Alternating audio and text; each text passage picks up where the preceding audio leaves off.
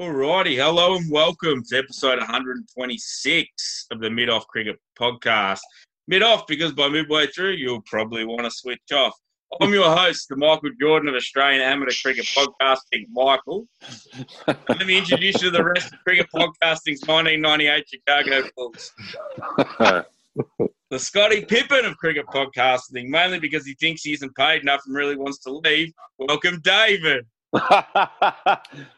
Spot on, actually, but that's actually a compliment, to be fair. I thought I was going to get Luke Longley or something like that. I've definitely got Luke Longley. The next up is our version of Dennis Rodman because he's so flamboyant and outrageously controversial, Ross. And like Dennis Rodman, none of us know where the fuck Ross is, and he's not here. So. And lastly, and definitely leastly, is the Luke Longley of our podcast, mainly because he's Australian and quite forgettable. Welcome, Alex. Still get the fucking ring, though, don't you, cunts? That's it. Still get the fucking ring. Or rings. I've no idea. I don't follow foreign sports, so. I think he's got a couple, I think. We had three till his house burnt down and his safe is gone. Yeah, shit. Yeah. That happened. There was bushfires in West Australia years ago. He lost everything. And Mick, you do love a cigar and also having the reddest eyes on earth. Yeah, so, my eyes are like brown. They're so cloudy. Okay, so welcome one and all to the Frederick Harold Sock Company Studios. This is a tight ship production brought to you by Big Lug Enterprises. So basically we're going to jump straight in. We're going to talk about some cricket news. So the big thing that's pretty hard to avoid at the moment is the CA job losses. So there's been some cost-cutting measures down at Jollymont with relatively new to the role, really. Kevin Roberts getting the chop as the CEO of Cricket Australia, along with 40 other CA staff members also have lost their jobs or been furloughed or whatever they call it. But reality is they've been given the axe. So that's no good for those people. So the best way to never get fired is to not get paid like we do here. So, so now before we go, we'll talk about this a bit further. But before we delve into it, basically, like we know Kevin Roberts has been in the gun for a while. So now, and now that job is open. So I'll just throw to Dave because there's been some rumours surrounding about who actually might be in line to replace Big Kev at the top of the CA tree. You are right about getting fired. I've been trying to fire myself on this podcast for 2 years and it hasn't happened yet. So Pete Layla, or Laylor, or which depending on where you're from, if you're from the northern suburbs of Melbourne, it's Laylor. He's reporting that they've cast a fairly wide net for the successor of Kevin Roberts. And one of the names that come up was South Africa's own England captain, Andrew Strauss. Right. Yeah. So going through the comments, obviously quite xenophobic, as you'd imagine, Alex. It's got to be an Australian doing an Australian job, blah, blah, blah. Yes. Obviously, Mickey Arthur's name gets brought up, given that he was sort of the first outsider coach to coach us. At the time, we were fucking disgusting anyway. So let me guess the comments. Oh, what's he going to do, Strauss? Give homework to everyone at fucking CA. There may have been a touch of that. I think he did a reasonable job for English cricket when he was, I don't know, he might still be in charge of English cricket. I'm not sure, but I don't see any issue with it. If he's the best candidate, then he should be getting the job. Did you guys have any? You would have cast your eye over this, Michael? Yeah, well, I saw it. It probably would have been the same way you saw it through social media and the like, and it's been reported on. I'm one of these people, like, and I'm of the belief that you get the best person you can get. So it's the whole thing.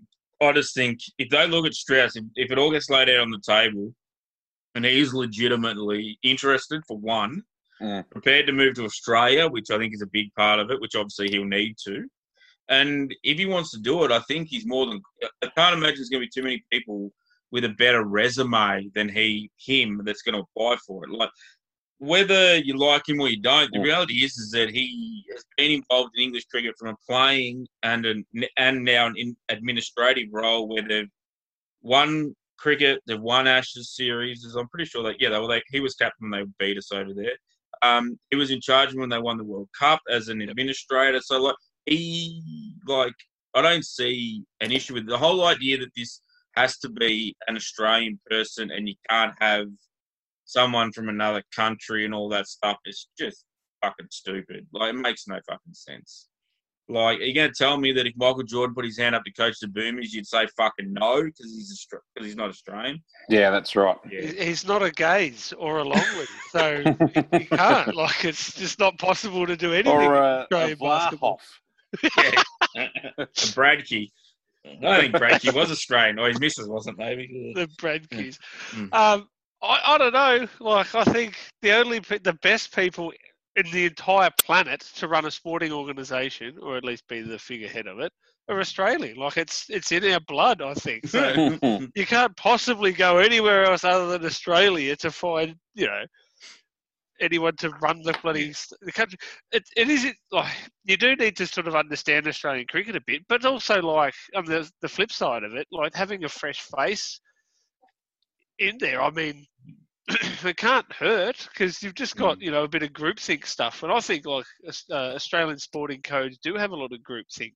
There's this echo chamber of the same viewpoint because everyone's all come from that particular field. There's not too much integration in between business and sport. There is a little bit between sport and different types of sport. Yeah. Rugby people will run cricket, or football people will run cricket organisations, or vice versa. But like, there's still the groupthink mentality. Oh, you may as well get someone new in. You might as well get someone from friggin' accounting to come in. Like, who cares? Like, it can't be that hard to understand it and the nuances. They've had 14 different investigations or big, white papers into Cricket Australia and how it runs in the last 20 years. So, like, you just read those and you get an understanding of what's happening. So, Strauss has said previously that he enjoyed playing cricket in Australia. He enjoyed the way that the Australian team goes about their cricket. He said that's kind of like admitting that you've had an affair with your sister-in-law or something along the lines of that quote. He also has a connection. He met his wife, who passed away not long ago, in Sydney. So, like, it's not like he...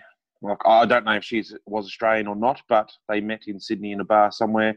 So there's, a loose connection already. And he's been out here in one Ashes series. So it wouldn't surprise me if he's keen to uproot his life and come over here if he got the job, because, like you said, he's won Ashes, World Cups now for England or with England. So yeah, the credentials are there. I suppose if it's just a cricket-based thing, I don't know what his business acumen is like, but if it's just based around just the cricketing aspect of the organisation and leave the business side of it to people in business, I mean, I don't see an issue with him. But do we know any of the other candidates?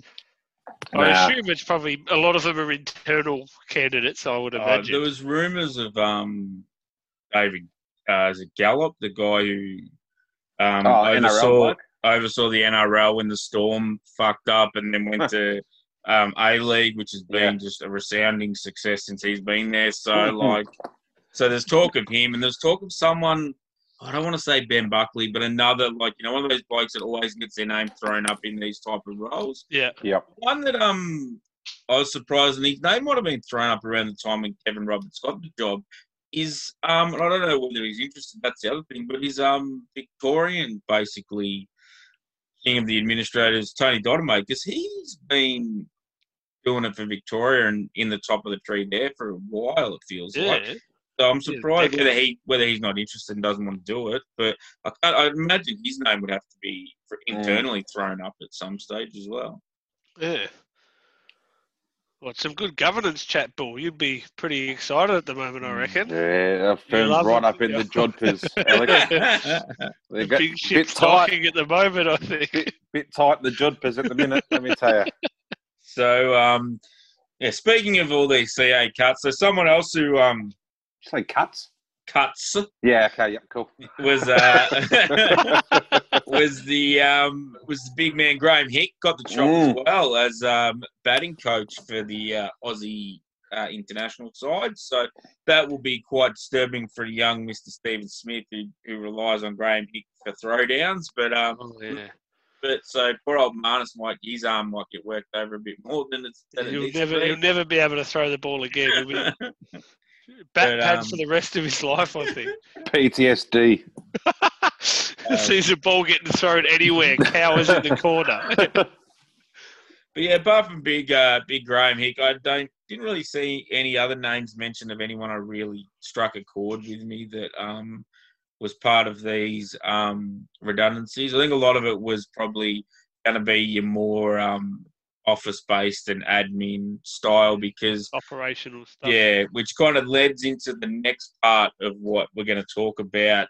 So we'll move on from that. We'll move into the Alex. Sorry, I just wanted to talk about Hick, and I read an article in Cricinfo about him asking a pretty poignant question to, I'm guessing it was a massive Zoom call or something when everyone got notified that the 40 layoffs would happen. And they've lasted a long time, Cricket Australia, without doing that, in my opinion.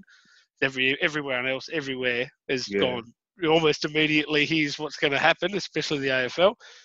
But I think the board of directors all took a 20% pay cut. Yeah, or 25 it might have been, I think. Yeah, it was around that mark. Yeah. And there was sort of like the beginning of the end of Roberts, I think, because he addressed everyone saying, well, there's going to be 40 people laid off, and the board will get we'll take a 20% pay cut. And Hick asked, okay, so what was the reasoning? How was the decision come to about the 20% pay cut for the board of directors? Essentially saying, why isn't it higher? Yeah. I guess, and they said, look, that decision was made about 3 months ago or something like that, and they didn't really answer the question. So, and apparently Hick got a lot of kudos internally about asking the question that no one else wanted to ask, which you can imagine they wouldn't want to, because you're like, well, fuck, if I ask and they... Yeah, I'll be on the chopping block. Yeah. Redundant straight away. And look, personal experience of not me, but someone I work with did the same thing. Yeah. Picked up a stink, and then 3 days later it was like, oh, well, your job's redundant. Oh, okay, fuck. So so apparently, from what I've read anyway, that I give him kudos as well for asking those tough questions and just taking it upon himself to ask a question everyone probably wanted to ask. And the answer also from Roberts was, which went down like a lead balloon apparently, which was, well, us all taking a 20% pay cut equals some version of people getting laid off, you know what I mean, to the business, saying, well, it's that much money, so then therefore, look, it's the impact, it might be the same as, and I'm just like, oh, Jesus Christ, man, like, really? You're not going to say that. You should go back and say, oh, look, we're going to go back and look at it again. Maybe we haven't got hard enough, and then you can go away and do nothing. Yeah. You would just say, like, oh, yeah, us getting 20% off fucking $300,000 a year or more might be worth more to the business, but you still got your fucking job and you still get paid for $200,000. This must hurt you, Alex, because you're not a big fan of periphery coaches, nor are you big fans of board members and things like that. So you're really in a tight position where you've actually defended a periphery coach. It just sounds strange for me to hear that. But there's a flow diagram for me. Yeah. And it's, first off, is the person a board member or an executive? Fine, they're at fault, blame them, and then you go down the tree to everyone else. So I think the fact that Graham Hick was fighting the power probably got Alex on his side, I think. And a foreigner too. And he's a refugee, cricket refugee. Yeah, true. Yeah. I actually just didn't like Graham Hick at all. And I thought, what a silly decision for a batting coach for Australia. That's what I thought up until then. And I'm like, well, it's the same reason I didn't like Grandpa Ian for ages until I read his book. And I'm like, oh, that bloke fights the power at every step he takes. So he's now my man. So Hick's my man.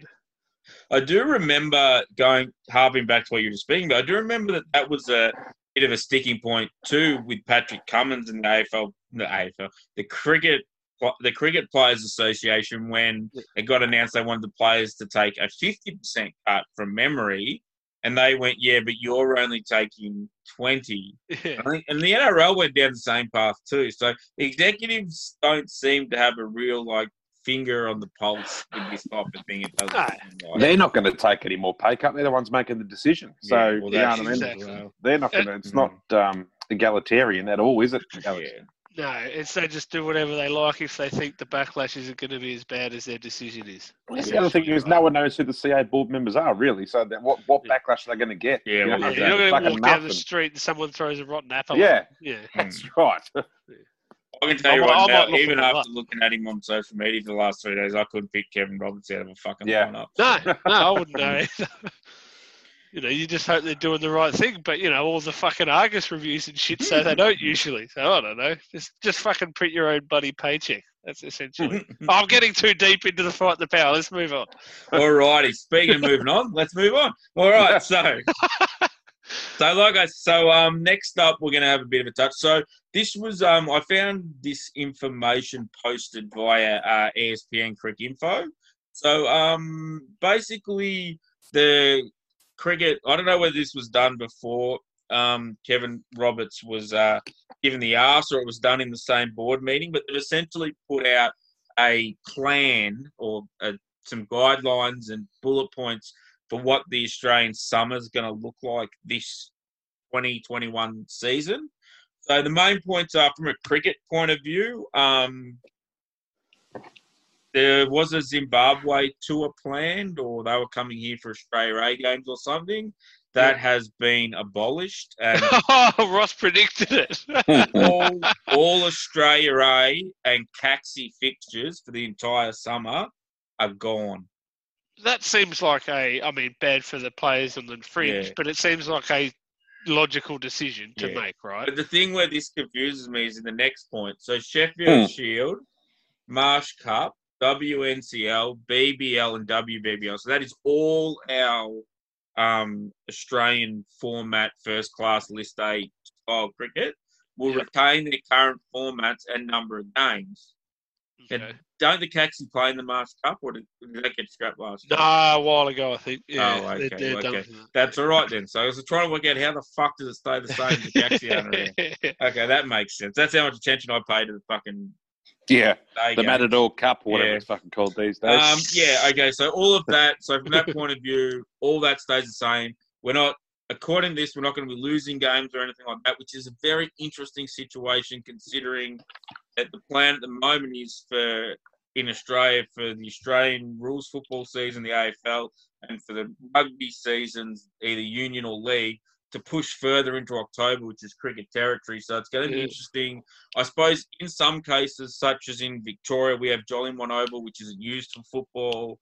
I know, like in Sydney, I'm sure North Sydney Oval and a few of these things aren't used for that top flight of these sports. So there probably might be times where sports are going on at the same time or something like that. I'm not really sure. But so either that or there's going to be a lot more games jammed in closer together through November, December, and so forth. So you wouldn't have thought that Cricket Australia would have access to like the big grounds, like the test venues, until later in the season. So it's going to be very interesting to see how that all plays out. Like, what do we got? The Junk. We've got the Junk, Allan Border Field, that ground in Sydney with the fig tree on it. Bankstown or whatever. The Wacker, who don't have footy. So there's a couple there they could probably sneak a few games through. Maybe SA might be the only one where... Yeah, well, because like the backup grounds like Glenelg and all that have got Sandford teams. So if the Sandford goes ahead, in theory, they won't have any grounds. So I imagine they play football in every ground. Or someone would anyway. Like the Belinda Clark Oval would have a... Yeah, there must be... Obviously, they've got some plan. In these notes I've got, there was no explaining how they were going to achieve this, but that's what their plan is, so we'll see how that goes. Yeah. Maybe the Mick Lewis concrete bunker in Alice Springs. Yeah. They could put their foot down and say, well, no, what's the change to our agreement? Yeah. This is the date we take over. You're not allowed to play after this date on the G because the groundskeepers need X amount of time to fix up the turf. And that'll be probably an issue early on in the season, is how the wicket blocks. Well, I think all it'll be is that I think they'll just use the Junk.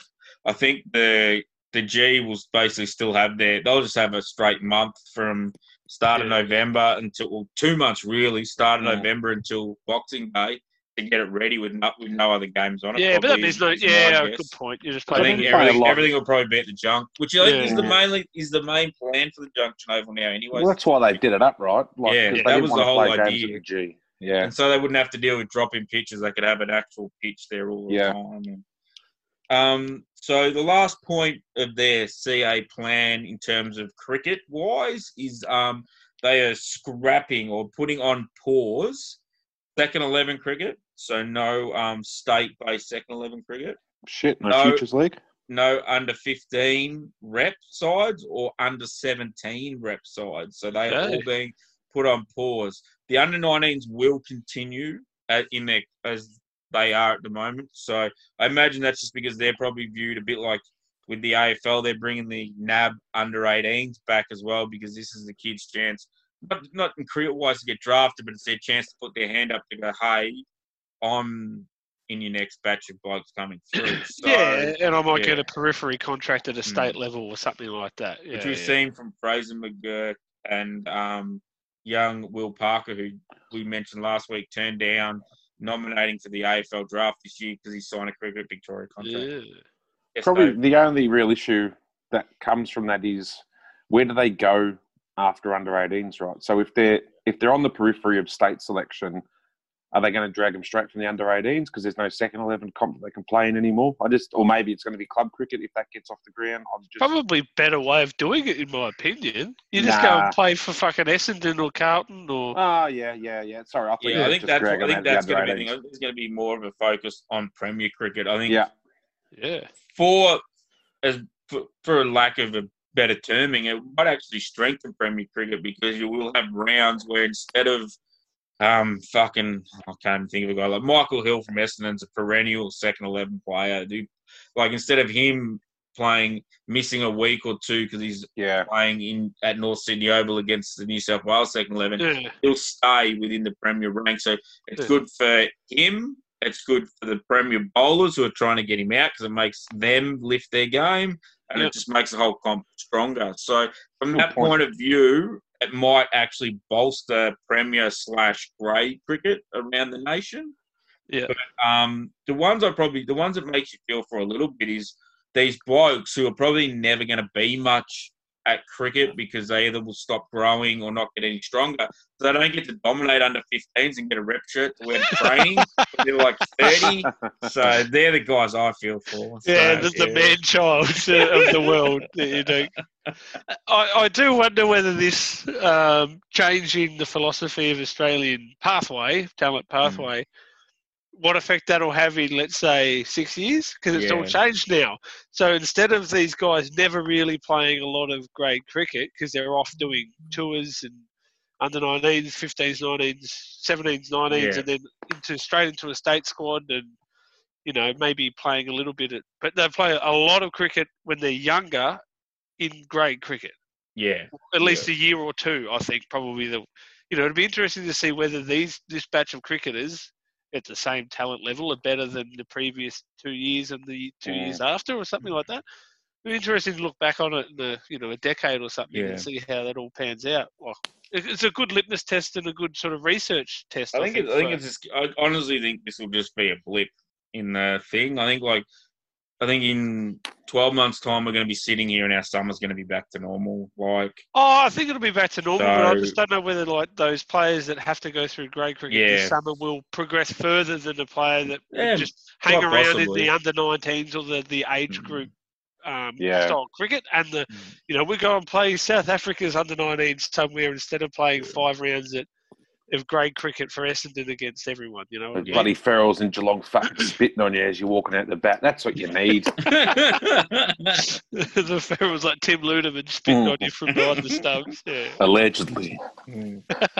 Alrighty, so yes, that's the main changes that this plan is going to put across the actual cricket. Their plan, obviously, one of their other things was to continue their support and, the gilded bubble basically around the two men's and women's international teams that they want to basically, they don't want that aspect of it to be damaged by any of this. So which doesn't make sense because they just laid off a fucking bunch of coaches. So I don't understand how it's going to stay the same.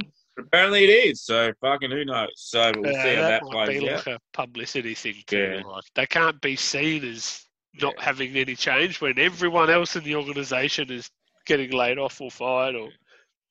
So maybe. Well, the that's thing it. too is they can't be seen to be devaluing their biggest asset, because as the reality of it is the Australian men's and women's cricket teams are this corporation's biggest asset. So Yes. you Makes can't come all out the money. basically admitting that you're devaluing it by taking staff members and resources away from it. So Yeah, agreed. Yeah, I think what we might see with that is more of a consultancy type arrangement. So get people in for the series as opposed to giving them 12-month contracts as assistant coaches. So you go, right, come in for 3 months, we'll pay you as an assistant coach, and then you can fuck off because we haven't got a test match for 3 months or whatever. Again, talk to us, mate. I was like, yeah, that's kind of what Langer does already. So this means we're going to see more of Steve bowling Murray's in the side by himself, not adding anything to the fucking cricket side. One iota. Him sitting next to fucking Langer saying stuff like, "Oh, good shot," or "Geez, it looks tough out there." Mate, don't blame Steve. They brought him in. Blame the bloody board members, your favourites. Get them in the gun. If he went in and said, I want to give back to Australian cricket because it's given me so much, and he didn't charge a bloody figure on top of his head for coming in, I'd be fine with it. But he got paid. And I don't reckon he got paid. I think he got paid way too much for what he added to the team. Allegedly. But the one thing that this kind of consultant short-term assistant coach situation would create is it would be more about, like you saw it, like a guy like a Ricky Ponting who has so much fucking knowledge. He has more knowledge in his little finger than most cricketers have in their fucking entire body. Yep. He's not going to commit to be an assistant coach for 3 years and travel the country, give up his media and give up his personal life that he's now got because he's been retired. But if you say to him, yeah, mate, can you just come to these 3 tests in Australia, or you're over here doing commentary, can you just come 1 or 2 days beforehand and help out in the nets and we'll sling you a little bit. Like, I think you're going to get more players of a higher probably aptitude and that who will be prepared to come in for a short-term stay.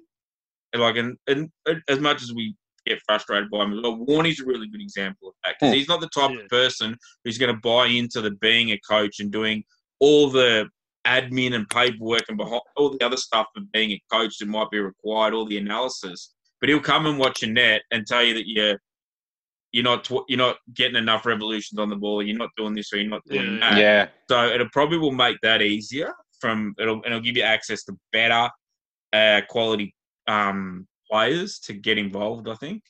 Yeah, I agree. I think, as long as like the players don't get confused from tour to tour. Like someone could come in and say, "Oh, your front arm's not high enough," or someone goes, "Don't care about your front arm, your back knee's not low enough." Well, I think you still have at the base. You still have a batting and a bowling coach, which that's why I don't get. That's why I don't get rid of. Okay, if you want to get rid of Graham Hick just because he wasn't doing a good job, that's fine. But I think you still got to have Langer and a batting and a bowling, and to a lesser extent a fielding coach. I don't know. Yeah, I agree with that. But I think you can have those other assistants come in under them. But yeah, Dave. I think Graham Hick falls under the Flight Centre rule. So when COVID hit, Flight Centre said, "Oh, look, we're going to have to close a couple of stores because it's COVID." Whereas in actual fact, they'll just go fucking broke anyway because everyone plans their own holidays these days. So I think they just wanted to get rid of Hick and found this to be a good time just to go, sorry, Graeme, you're out of here, son. Yeah, not the only bloke fell victim to that, I don't think. Not on his Pat Malone, you reckon? No, I just got a bit of rhyme and slang in there, guys. Alrighty, so we'll touch on the other points that were mentioned in this plan quickly. So they're going to continue to invest in junior and community cricket, or as they love to call it in a fucking memo, grassroots. There it is. So they're giving fucking Carlton Cricket Club a fucking $4.5 million grant then, because they consider Premier and fucking grassroots. Yeah, well, that's fucking hell. So the other point they made is they want to give a greater autonomy for the states and the territories in the development of their own players for international cricket. So I think that's part of probably what you're going to see with the easing off of pathways and rep teams as well. Instead of getting these young men and women into these pathways where they go to like a academy and all this stuff, and instead of doing that, it'll go a bit more to a state-based system, I think. That's interesting. which isn't necessarily a bad idea, but what I think that might end up creating a bit more of this kind of situation where we see a bit more now with players switching states, I think, as well. Yeah. Because they'll see that, like, for example, like, at the moment, Adam Zampa's gone from South Australia to New South Wales with the theory, the old theory that New South Wales is a spinning deck and him being around another quality spinner in line, even though they've both got different disciplines, but it'll give him a chance to develop better and give him a better chance of being an international cricketer. So I think you might see a little bit more of that type of thing. Yeah, that's probably more of a Australian rules football model, at least, which is like here's some money, but you state you need to develop your pathways yourself. Yeah. There isn't a national pathway thing apart from a couple of carnivals or something, but you need to bring that team to this carnival. We won't take players out of your system and put them into a national system, which cricket does with the centre of excellence and all this sort of stuff. And I suppose it's slightly different because they have an Australian under-19 side, whereas AFL doesn't. They don't go and play bloody England for AFL, but it's an interesting way to do it. I'm not sure what's better, to be honest. I don't know enough about it, but I don't see it being a true negative as long as it's funded properly by Cricket Australia in the States. I think it's fine. Might see the return of the VIS, so that'd be good. Oh, yeah. Hopefully VIS country stay in the sides, though. I really love the Victoria countryside. You need two, I think, in every state. You got to have country and metro. Like we've got, like, as we know, one of our listeners, the big man from down Bellarine Way, Big Tip Badsley's a big fan of country metro. Like, he believes every sport should have it, even at fucking the highest levels. He thinks there should be a Collingwood country and a Collingwood metro side. He's that passionate about it. But yeah, so I think there should be an Australian country versus an Australian metro.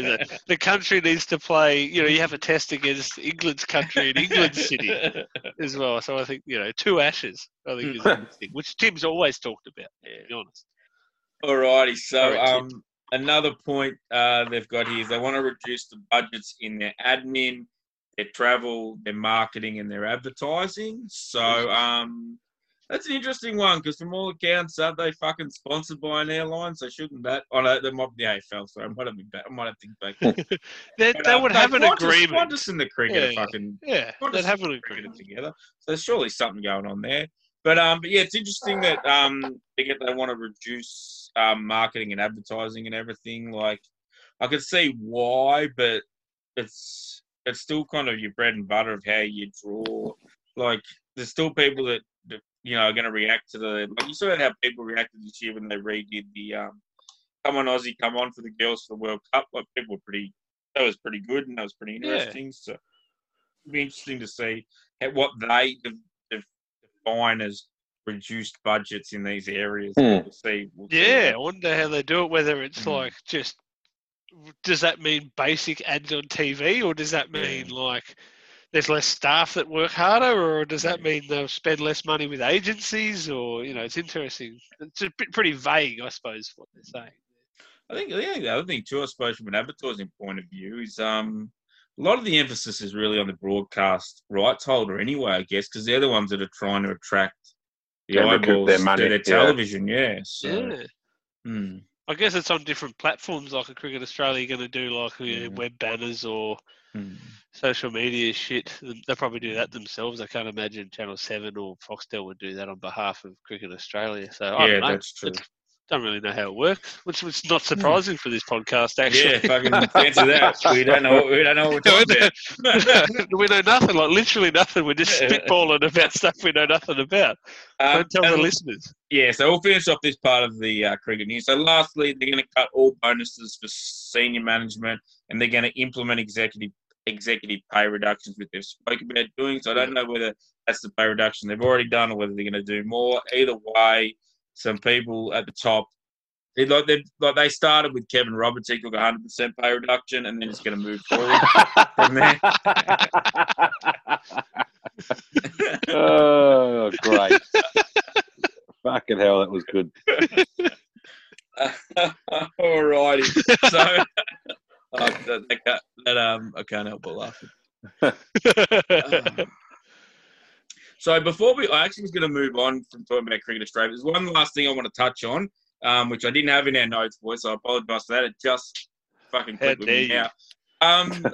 During the week, apparently done in error due to all this Kevin Roberts thing and people going outside of their boundaries and that. One of our favourites, I won't say he's a friend of the show, but he's one of our favourites, and he's Rob Moody, old Rob Belinda #2 on YouTube, was sent basically a cease and desist from the CA legal team to stop using their copyrighted material for his monetary gain, I think was the wording. So and on Twitter alone, so it was just Twitter. Yeah. Yeah, so it's an interesting move by Cricket Australia. Obviously, I think some clown with who's got too many student loans and spent too much money to go to school saw this and thought it was a fucking good idea. But it does become interesting considering that Cricket Australia's own Twitter at times has promoted Rob and his work. So kind of I don't know, cake and eat it too, bite the hand that feeds you type situation. So it's very interesting. So Dave, what were your thoughts when you saw this? Yeah, look, I don't mind playing devil's advocate here. And Gid and I, or Alex and I have had this discussion before, but he doesn't really own any of that footage. It's not his. It's not his IP. Yeah. So if they wanted to, they could very much walk in and go, hey, mate, actually, this is our shit. And therefore, you need to stop putting it on the web if you're making any money out of it. If his channel's not monetized on YouTube, then it shouldn't matter, right? Because he's not actually gaining anything. He's actually doing free marketing for Cricket Australia. To your point during the week, Alex, around getting Rob actually in and employed by Cricket Australia, that's not a terrible idea. I think it's a great idea. Well, you would, because you come up with it. Yeah, right. So what I think it's a great idea. Again, he had footage Cricket Australia don't have. Yeah. Like, it's just, that boggles my mind, but it's what happened back in the day. They used to re-film over top of film and shit like that. So he's just taped it on his, Betamax back in the day or whatever he had. Some of the footage he has quite bad, but it's the only footage. In Australia, at least. Maybe someone's got it recorded somewhere else. Look, it was interesting to me that it was just on Twitter. Yeah. So they said you're playing stuff on Twitter and you need to close down your account and pull all the videos you have ever posted on Twitter off Twitter. Yeah. So he wrote a post saying, I've got to go back and take 2,000 videos off Twitter now, all of a sudden, because I posted something about Sri Lanka winning something against India, I think it was, something along those lines. And then Cricket Australia, I think he alluded to, Mick, that they doubled back on their original decision and said it was made in error, which I don't believe at all. No. I think it was made perfectly in exactly how they wanted it to happen, except everyone kicked up a stink, including about 15 or 20 ex-international Test players and ODI players saying, we loved your work. Excuse me.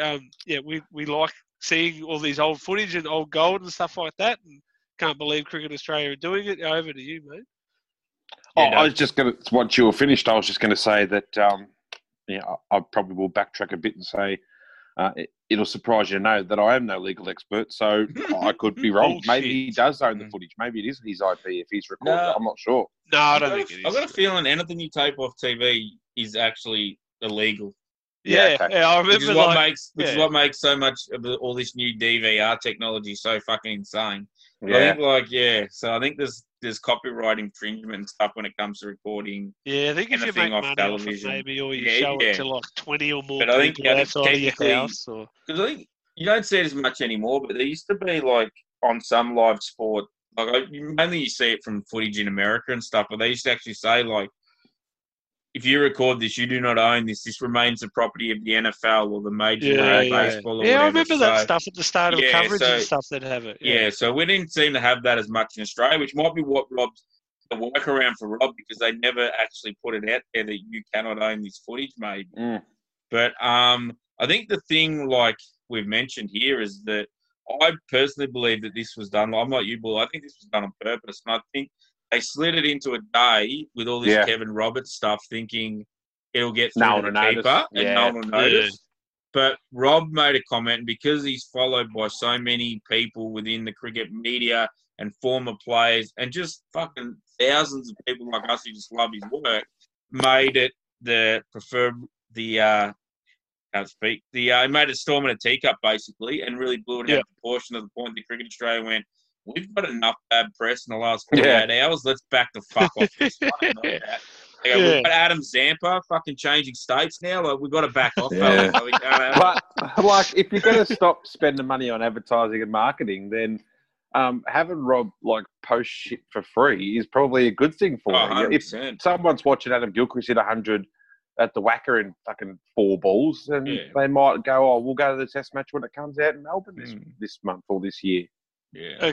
A couple of things with that, like, it does create, surely, even if it's quite minor, it creates an interest in the game from someone that may not have seen that footage ever before or will never see it because it's not, you know, Gilchrist scoring a ton to save the match at Adelaide Oval, which is the thing they play 400 times a fucking year. Yeah. You know, it's Gilchrist scoring 73 in, you know, quick time against Pakistan and they still lost the game or whatever. Yeah. You know, you still see this shit. And also, that Rob Mooney doesn't blank out all the advertisements in the background. No. Like, they're still fucking there. Like, there's still a VB logo on the fucking top of someone's, you know. So it's interesting to me. And, like, I think I read a tweet from Jared Kimber, the cricket journalist or writer, and he was saying, like, it's an NBA. I don't follow foreign sports. NBA, the basketball in America. I can always mix it up with NBL. Yeah. That they don't do that at all. People can make their own compilations for dunks and, you know, great shit and go back in the footage. And if they make it, they don't do this copyright infringement stuff or, you know, cease and desist letters. They let everyone go ham for it. It's similar to the Star Wars franchise as well, that people make all their own gear and, you know, T-shirts and stuff. They don't say, you can't make this T-shirt with a Star Wars logo on it. They say, no, go for it because it's fan. It builds fan sort of euphoria and interest in the brand. So it's interesting. Cricket Australia, I don't understand that. Like, I mean, it can't be a bad thing to me. Yeah. Like, I don't.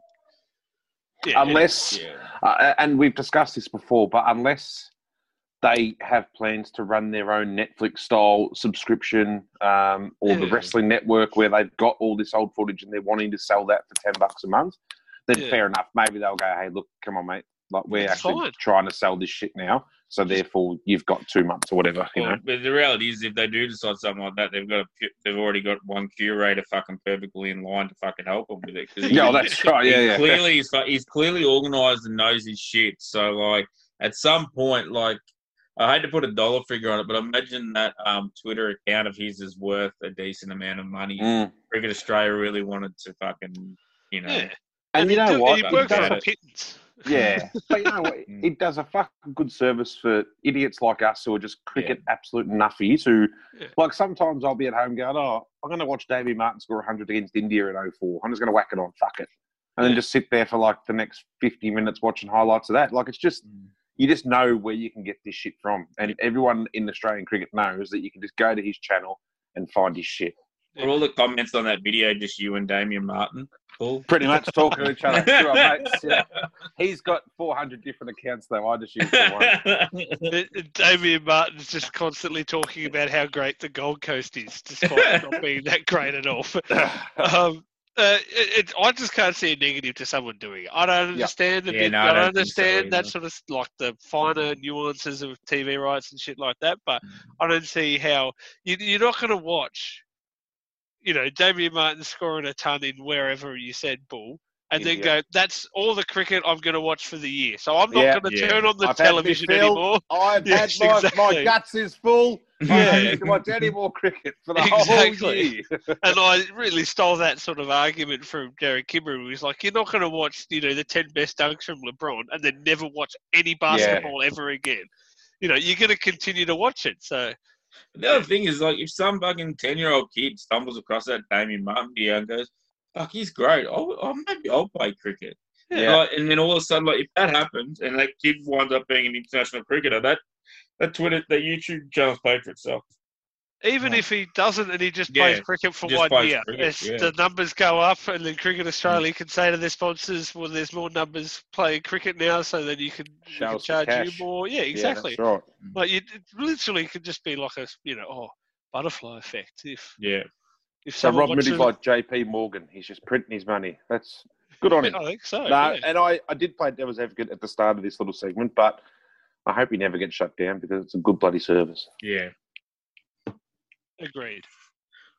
Okay, so it looks like we've got someone asking to join the podcast, so we'll see what he's up to at the moment. Oh, no.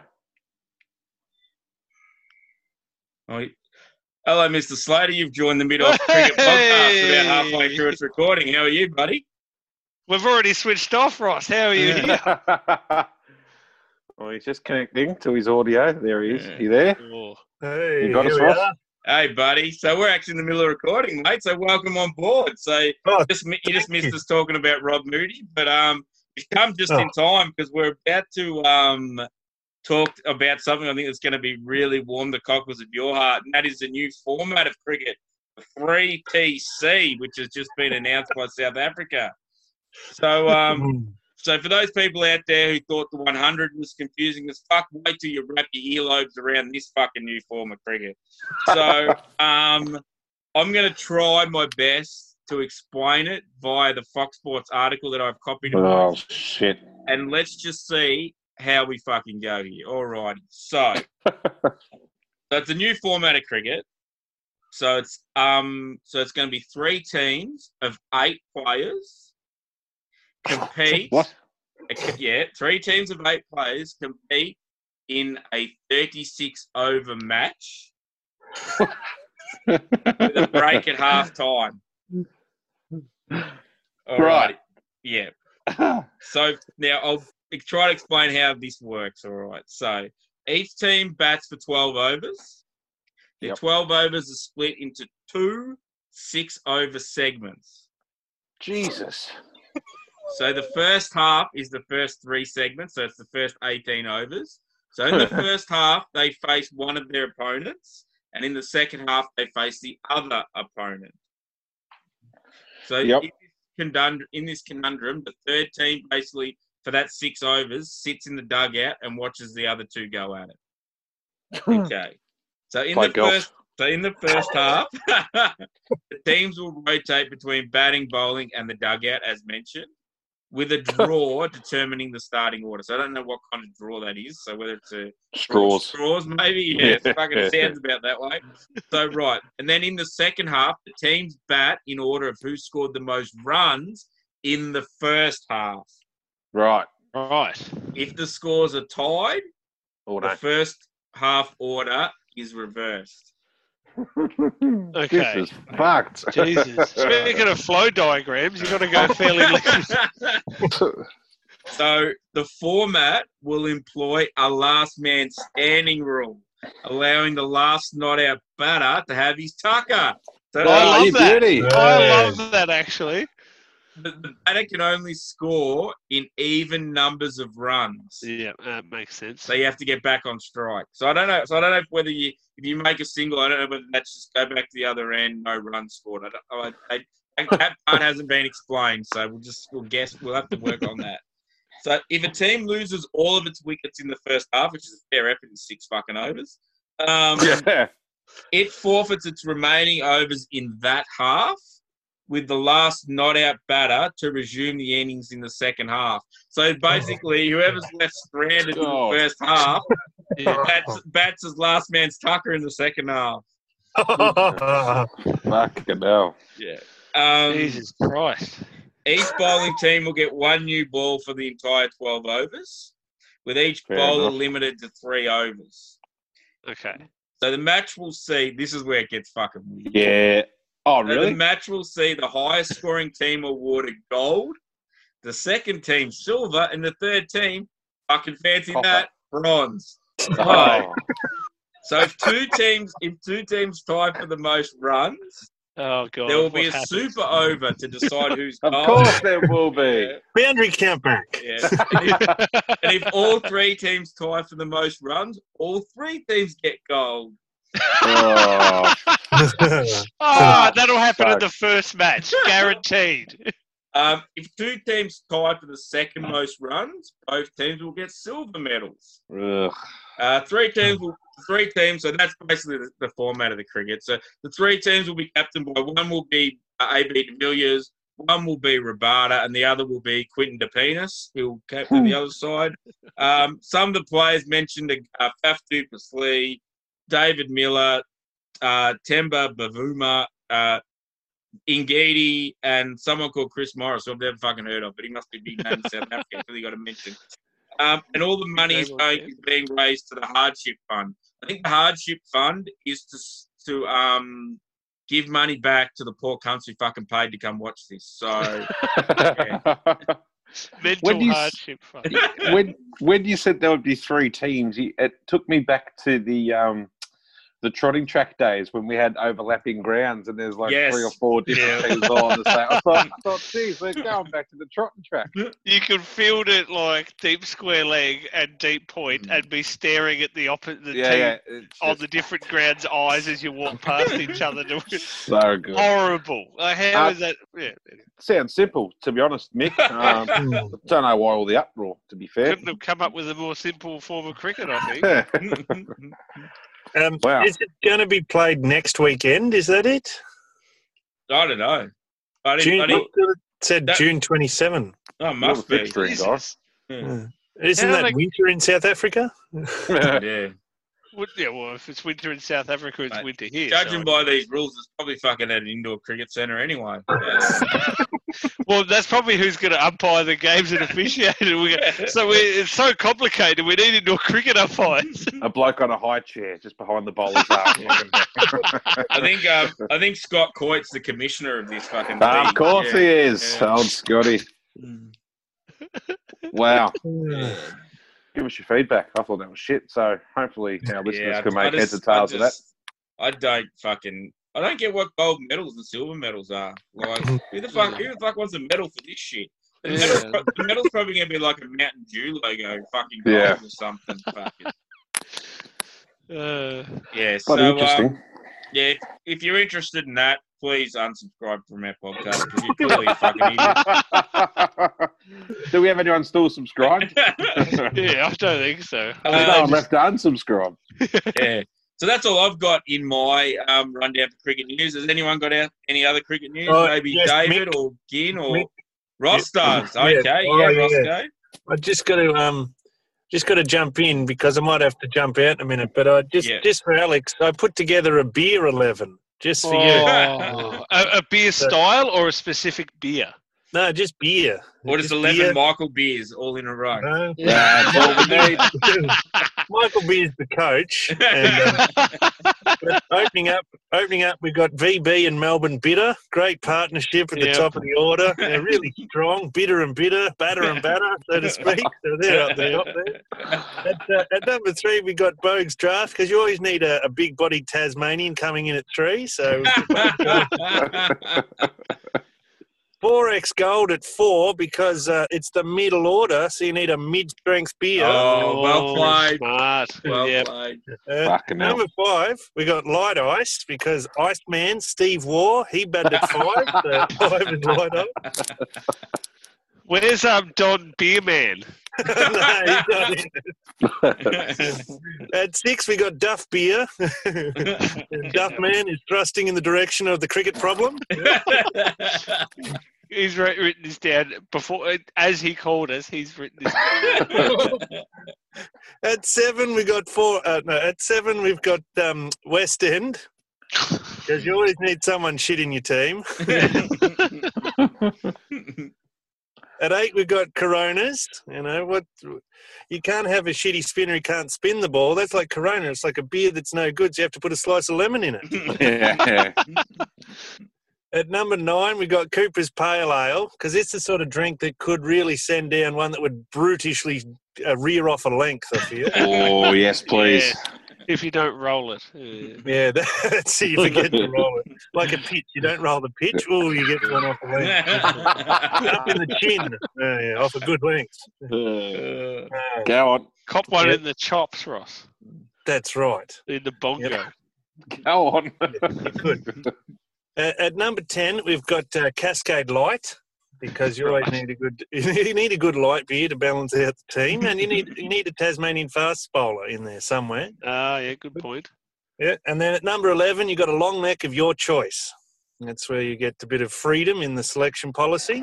Ooh. I choose Kingfisher. Okay, that's good for you. Red stripe. And at 12th man, you got Tui's New. Tastes like cat's piss. Yeah, fuck you off. I love the description. Tastes like cat's piss. When it comes to number 11, you have to choose your own long neck. I'll choose Jordan Silk. So, yeah.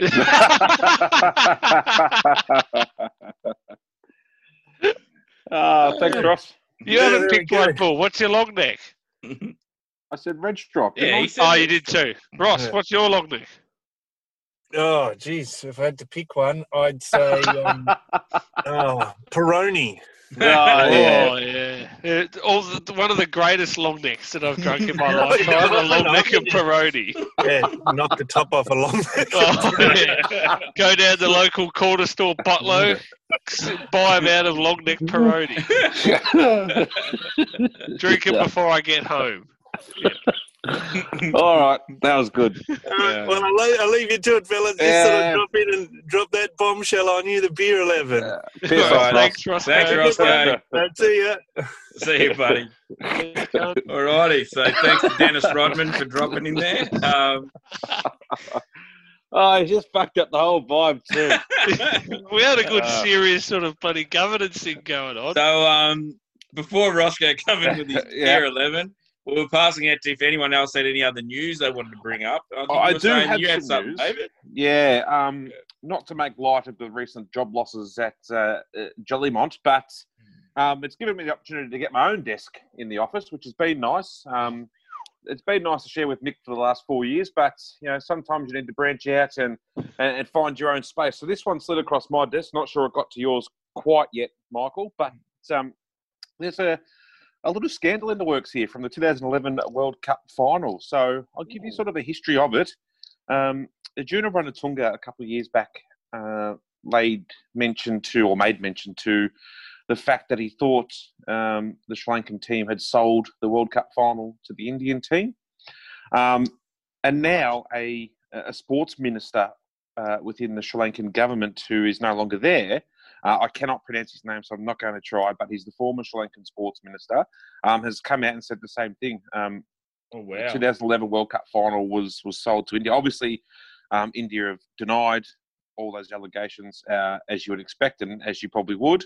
Mm-hmm. But yeah, I thought that was a very interesting read to come out because I hadn't heard Ranatunga's thoughts on it. And usually I'll read everything a fat cricketer says. So, well, I've got an RSS feed that anytime Ranatunga's mentioned in the internet, it sends me whatever that webpage is. So it didn't come across my desk. So it must be just purely on radio alone, I think. Yeah, might have been. But yeah, I thought it's probably hard. It's probably hard to make it out as he jammed Jim Sims in his mouth.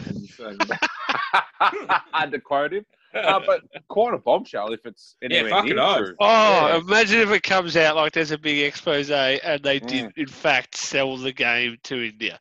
As bad as it is to say, it's not unfucking believable, but it's shocking and it's like, wow. But if it gets proven right with what we've seen from as far back as Hansi Cronje and with things with Pakistan and all this, it's not like unfathomable that it fucking is possible to happen. So, well, I'm calling it.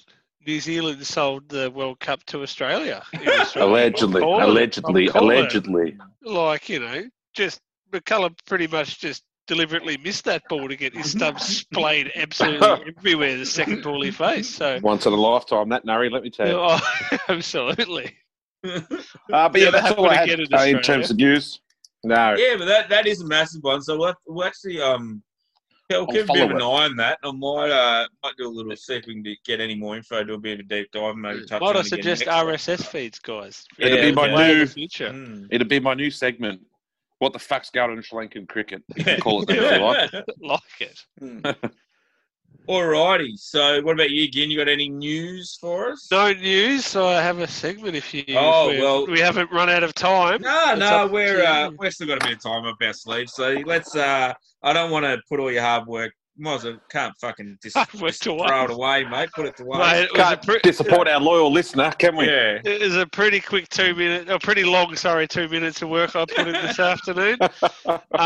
We've been very serious on this episode, apart from Ross's interlude. So I want to just increase the level of seriousness. Oh, yes, please. Sounds good. Galaxy brain style levels of seriousness. I'm out. So what I've done is a couple of would you rather questions. Okay. So the concept of would you rather is there's two really tough exclusive options in case no one knows what this is. So it's like, would you rather do this thing or this thing, and you need to pick. So there's negatives to positives. Definitely this thing. Yeah, good. Okay, I don't need to explain it then, so let's move on. First one. Now, would you rather, and we'll go around in Zoom order, so we'll go clockwise, so Bull, you can go first. Sure, mate. And if you really want my answer, I'll give you my answer. Okay. But I wrote the question, so it's kind of a bit dumb. So, Sure. Bull, would you rather the Aussie Test team to never win again, Ooh. or would you rather every time the Aussies play England, Stu Broad and James Anderson both get 10-fers in tests? And full Trent Bridge shit. Like, you might win a couple of games. Oh, you can't put riders on it, can you? No, that's exactly what I'm doing. It's my question. So this is the rider. Sure. So it's not like they take a 10-fer and it's like a 5 for fucking 300 each in the first innings and then you win every game. Like, you will lose the vast majority of games against England, and it's like full Trent Bridge shit where Stu Broad's doing the weird, I can't believe I took that wicket crap. And, it's embarrassing to Australia, but a couple of games you might win. But you don't exclusively lose every game to England, but that happens every game until you perish. I'd still rather Jimmy Anderson and Stu Broad take 10-fers because it means that we don't have to continuously lose to India every time. So, who are now my nemesis in world cricket after I've tried to get a new segment off the ground, reading through Cricket Australia's social media commentary. So, second one. Okay, no worries. Over to you, Mick. Yeah, I've got to go Bull. I'm with Bull on this one. I'd rather the Stuart Broad, Jimmy Anderson one as well because they're bound to retire at some point and fuck off. No, this is until you die. Oh. What? So they're going to play until they're fucking 80? Yes. This is fantasy land. This is fantasy land, mate. Right. Well, that's easy then. So we'll take the second one, and I'll fucking nick myself at the end of this podcast. Well, that's a community. How much I love Australian cricket? Nah. Exactly. But I'm with Bull. I'd take it for the simple reason: one, we still get to beat India, and two, we still get to flog the cunt out of New Zealand every fucking. Imagine losing to New Zealand every fucking home test series. Oh, no games. All right, question number 2. Mm-hmm. Would you rather Virat Kohli is your captain or in Test cricket, or would you rather Bryce McGain is your captain in Test cricket? I'm just going to go with Kohli. Really? Despite his personality and his full personality, he's not changing because he's Australian cricket. No, I just like winning. And if he's on your team, Kohli's... Well, look, put it this way. If Kohli's on your team, you're more of a chance to win than you are to lose, right? So if McGain's on your team, you're quite highly likely to lose based on previous history. So, absolutely. Yeah, as much as I don't care for Kohli's theatrics and whatnot, he is a gun cricketer, and therefore I'd have him in my team any day of the week. But imagine standing next to him after someone took a real easy catch and he's just screaming at the opposition player. Well, we've had that before in our own personal lives, so it's not like it's going to be anything different. Good point. Over to you, Mick. I am going to differ from Bull on this. I'll have Bryce McGain. And I'll have Bryce McGain for 2 main reasons. Yep. Reason number 1, I won't have to spend any time in Pentridge because I won't kill Bryce McGain. Yes.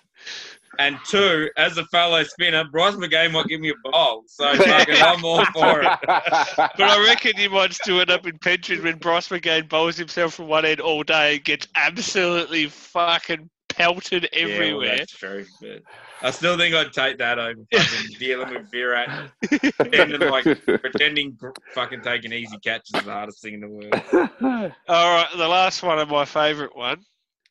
It's still cricket related despite the first question. Would you rather never have sex ever again or every time you have sex, no matter where you look, all you see is Mark Cosgrove's Gary Busey smile? Well, I reckon it's been about 10 years since the last time I had sex. So yeah, no, I don't want to look at Gary Busey smile. No way. So it's like your entire vision. So you're blind. Yeah, but only. It's not like you can. How long does the blindness last for? Just while you're having sex. Oh, so during the deed itself? Yeah. Oh, that's only a fucking 4-second little pump, isn't it? It's fine. I'll look at Gary Busey for 4 seconds. Job done. Yep, Gary Busey. It's not Mark Gary Cosgrove. Busey. It's No, Mark I know. Cosgrove because I he know. looks like Gary Busey. I've got yep, Cosgrove. I'd take Cosgrove any day. I think personally, you go with either one of these because the amount of sex I'm having, I won't see Mark Cosgrove anyway. So it doesn't really fucking matter. And if you really wanted to see him, you could just look him up on the internet, I suppose. Oh, fucking. I should have made that imagine more. that. Sorry. Imagine that. So I don't know how far I can go with this, but you sort of I know where you're going. So you're sort of having your own little time on the internet. Your own little time. And then you've got to, as you're about to sort of arrive, you've got to flick quickly to a picture of Mark Cosgrove just smiling back at you. Oh, no. Goodness. That's not the greatest question. I should have said like any sexual activity of any kind. Yeah. That's me. Would you rather's? Good one. And could we get some feedback? Would you rather more rathers to our loyal listener? Or would quite enjoy this at all? I quite enjoy writing them. So I did. I saw a similar segment to that on Facebook somewhere, and it was like ESPN Cricket Info, and it was something like, "Would you rather lose a Test match and make a 50, or win a Test match and make a pair?" And it's like, well, you make a 50, you fuckhead, because no one cares about winning or losing. It's all about individual numbers. So that's it. Like, fuck, that's a no-brainer. Like, Jesus. Simplest decision of your life. Can't average 50 fucking making pairs, can you? Fucking No. What is it? There's no I in team, but 5 in individual brilliance. Is that Yeah. Well, the other one, there's no I in T. There's an M and an E, and that's me. So fuck off. Yeah. And you wouldn't last long in the team if you just paired up every fucking game, despite That's exactly right. You're not gonna stick around, are you? Ask Callum Ferguson. Oh, alrighty. So I think if has anyone got anything else they'd like to contribute? No, Just the fact that that was a good little podcast. Yeah, I think so. Ross come in with his beer 11. Yeah. So that brings us to the end of episode 126. So thank you to our sponsors once again at the Frederick Harold Sock Company Studios. So hit them up for all your sock wearing needs. As stated, they went out and did the tree thing this previous weekend. So well done to Jesse and the team at Frederick Harold. Now the lovely surrounding area of Donald has about 1,500 more trees in it. So good work there. Picturesque to begin with, but even more picturesque now, Mick. Yeah. That's what they say about Donald. Good one day, perfect the next, isn't it? a veritable mecca for tourism. Donald is. So if you keep buying these socks in about, another 10 years, we'll have the Donald State Forest. So keep up the good work. Everyone, thanks for listening and see you later. See you guys.